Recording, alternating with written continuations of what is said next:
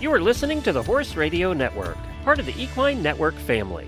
Greetings, everyone. Coach Jen here, and thanks for tuning in to Horse Tip Daily, episode 1463. Today's tip is a conversation I had with Johanna Sheehe, a lawyer and equestrian, about what to have in a sales contract.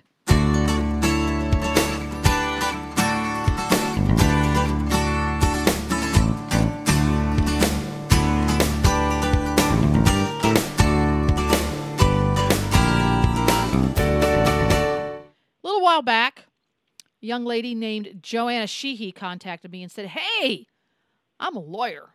I could talk about lawyer topics on your podcast." And I said, "Come on over." So welcome to the show, Johanna Sheehe. Thank you so much for having me. I'm excited to be here. So we're gonna start out with your horsey background because, hello, we're horsey people here.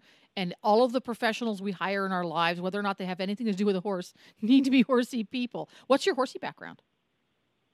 So my horsey background is I've been riding and owning horses since I was a little kid. I started riding when I was about 6 years old and really just kind of never stopped. And that's actually one of the things that I've really enjoyed about my equine law practice is that I'm getting exposed to different areas of the equine industry, barrel racing, rodeo, the hunter jumpers, dressage, and illusions. It's even though the equine world sounds very niche, there's such variety, and it's really fun to get to learn about the different aspects of the industry and different particularities that go with every breed and every discipline. Awesome. So, topic today, things that you need to make sure are in a sales contract when you sell a horse.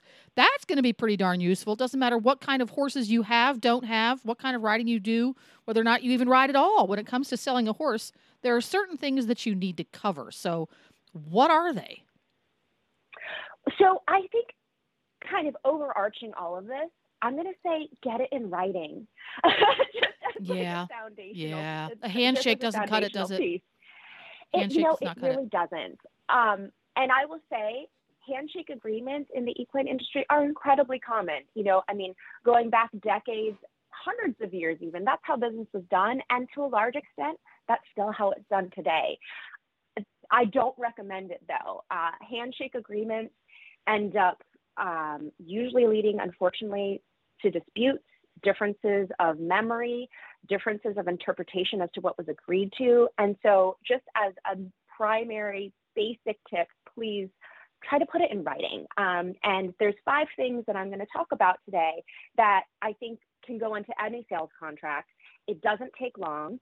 And I think hopefully including these, and some of them are really basic, but it will hopefully save hurt and heartache down the line. And maybe even a little bit of money if you don't have to go to an attorney. And of course, before I kind of go into any of these, I'm going to say it's always a good idea to have an attorney involved in reviewing contracts. But of course, that's not always practical. It's not always possible. And so these are 5 tips that I think, really anyone can even write down on the back of a piece of paper to form some type of an agreement. So the first one, again, very basic. Who are the parties? You want to make sure that the parties to the transaction are clearly identified. Who is the seller and who is the buyer? And along with that, this is a really good time to make sure that the party who's selling the horse is actually the party that's on the registration papers. Sometimes horses get sold, registration papers don't get updated.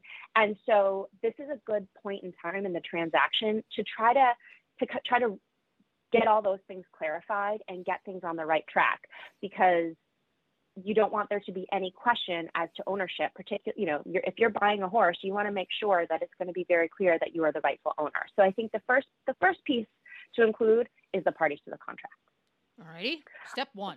Another piece of that is going to be just if there's an agent involved, make sure that you've confirmed that the agent is actually authorized to represent the seller. So that's in certain industries, agents get involved.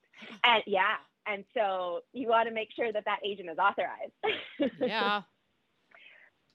So that's piece number 1. I think piece number 2 is another no-brainer here. The horse.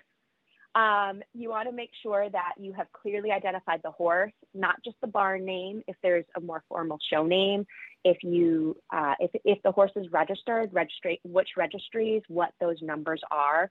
I usually like to include a description of the breed, the color, the sire and the dam, and the sex of the horse.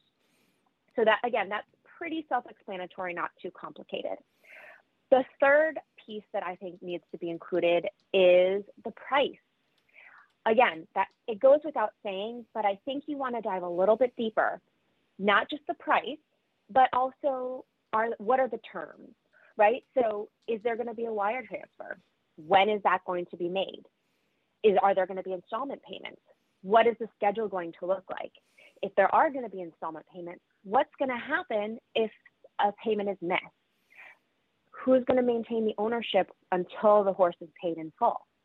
These are questions that you want to be thinking about before you complete the transaction, and make sure that everyone's on the same page. Again, to prevent any disputes in the future, so that everyone knows what they're signing up for. Another thing that I always recommend in terms of the price and payment is that if you're paying in cash, and hopefully you wouldn't have a problem because you're going to have this wonderful written contract that will go with your sale. But in the event that you don't, if you're paying in cash, please make sure to get a receipt. If there's a cash transaction and you hand over your money, and then there's later a dispute that, well, actually you gave me $10,000. It was actually the price of the horse was $12,500. If without that piece of paper to document that exchange of hands, it's going to, again, be very difficult to prove. And so you always want to make sure that if you're paying in cash, you're going to get a receipt where both parties acknowledge the exchange of hands and the amount of money that traded hands. Oh, yeah. No, you didn't pay me. Yes, I did. Oh, yeah. Yes, I did. Don't you remember that? Yeah. Remember that nice wad of cash that I gave you? Yeah. Really, really important. The next piece is warranties. And so what warranties are they're promises that are made, and they're legally enforceable promises. So at the most basic level of warranty that I'd like to see in a contract is that the seller is the owner of the horse, and that the seller has the authority to make that sale. Let's stop there. Let's stop there a second. So at the beginning, we said, make sure you have written down the parties, the buyer and the seller. Correct. So not only do you have to have the name, the proper name, and hopefully the address and the proper legal address of the buyer and the seller you have to make sure that seller acknowledges or has acknowledged that they have the legal right to sell that horse. Yeah. Because that's different than just saying who they are, isn't it? It's very different. Yeah. Uh-huh. Because exactly. That it's different. Saying, "Oh, I'm selling you this." That's a different representation than saying, "I own this horse and I'm allowed to sell it to you." And of course, as I mentioned, we talked about agents briefly. Sometimes an agent is going to be the one who's going to do this transaction, but you still want to make sure that it's clear in the contract that the agent is acting on behalf of the seller, and that the seller is the rightful full owner of that horse. That is the horse owned in partnership. Well, you certainly want to make sure that in the contract, it's very clear as to who has the horse and that they're authorized to sell it. Because I have a quick question here, because I was just reading a story about a horse that's gone AWOL because it was borrowed, given away, now it's disappeared, blah blah blah. So we have an agent. Agent Fred is selling Thunder to prospective buyer Sarah. Fred says, "I'm the agent and I have the legal right to sell this horse to you for the owner." Is it important in that contract to say specifically who the owner is? I would. I think that I like to include that, because I would also likely reach out to the seller to confirm Yeah. that there is, in fact, this agency agreement. Well, that's why I was times, curious, because if you have an agent who is a little bit less than honest, or in this case, maybe a lot less than honest, he can just say Right. that, oh, yeah, I have permission to sell Thunder. And then 9 months later, you see Thunder's previous owner at a horse show, and they say, why are you riding my horse? Because they didn't really have an agreement. Now you're kind of stuck as the person you bought Thunder. Do you really own Thunder? Ah, see. Well, and that exactly. And these are the types of problems that we try to avoid when we have these written agreements. So that's what could happen if you have an agent exactly. who doesn't say who the owner really is. Yeah. Okay. Exactly.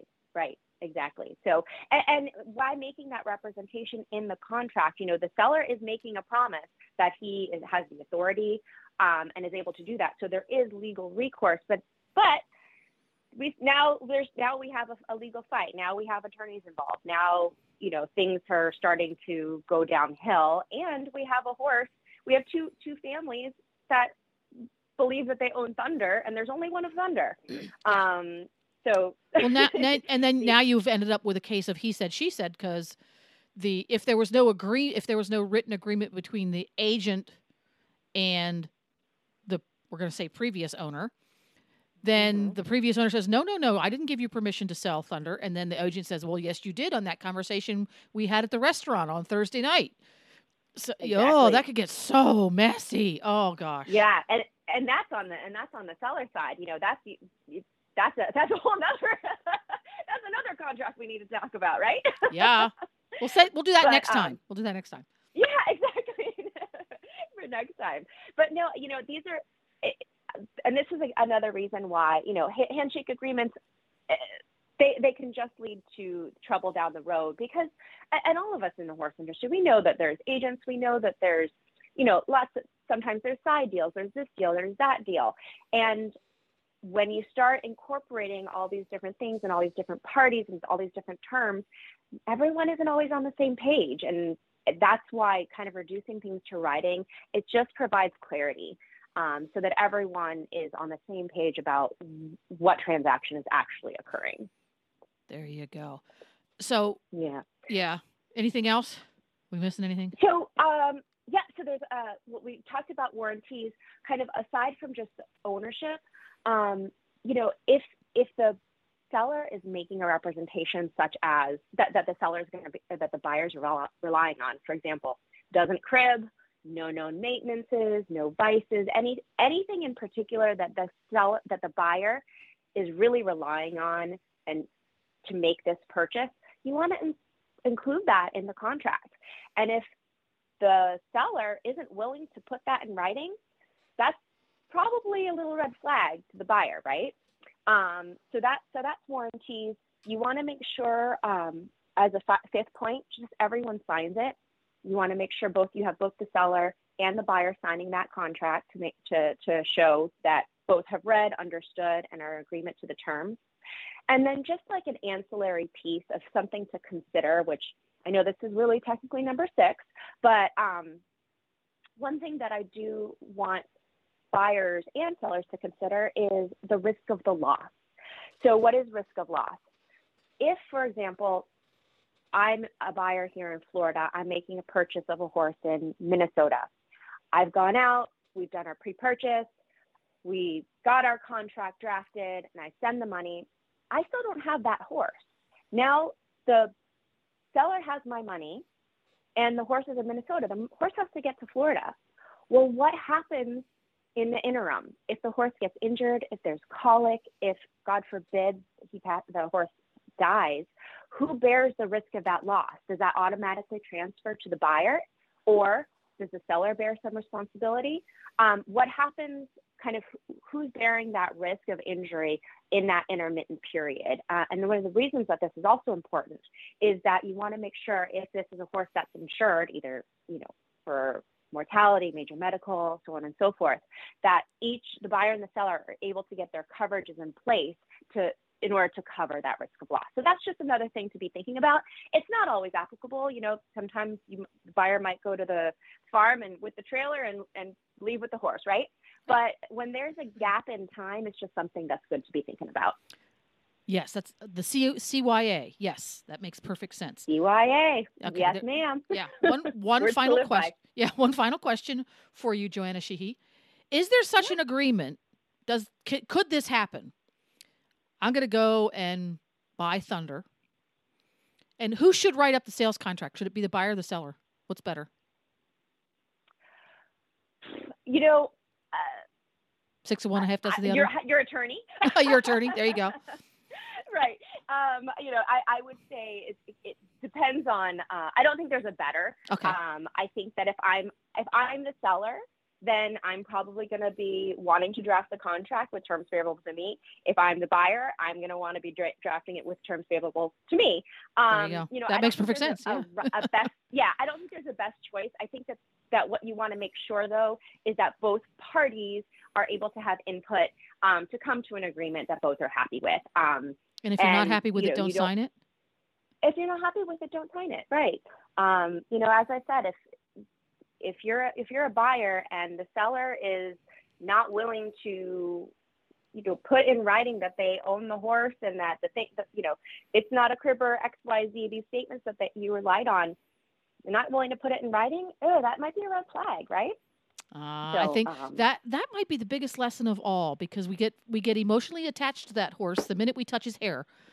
And yes. you get the agreement drawn up, and if both parties, whether you're buyer or seller, if you can't feel comfortable with all of the bullet points in that, I'm going to call them bullet points because they're generic, just all the things in that contract aren't making you happy, or if there are things that are in there that they're asking you to sign on that you don't like, is it really a good idea to go through with it? Think about that real hard, huh? Yep. There we go. Well, thank you very much, Johanna Sheehe, for stopping by and helping us out with some legalese and how to keep ourselves from getting into mischief. For people who want to stalk you appropriately, ask you questions about equine law, where can they find you? SheeheandAssociates.com. You can also find me on LinkedIn, where I have a profile, and the firm has a profile as well. We post about developments in equine law, articles, and things like that. And we'd love to hear from you. Well, there you have it. Horse Radio Network has thousands of engaging podcasts for horse people, and you can have them sent right to your phone. Just subscribe via your favorite podcast player. This is Coach Jen, and I will be back again soon with another tip. Until then, go ride your horse. The Horse Radio Network and the Horse Radio Network hosts are not responsible for statements made by guests on the Horse Tip Daily. Please use your own judgment when listening to the tips on this show.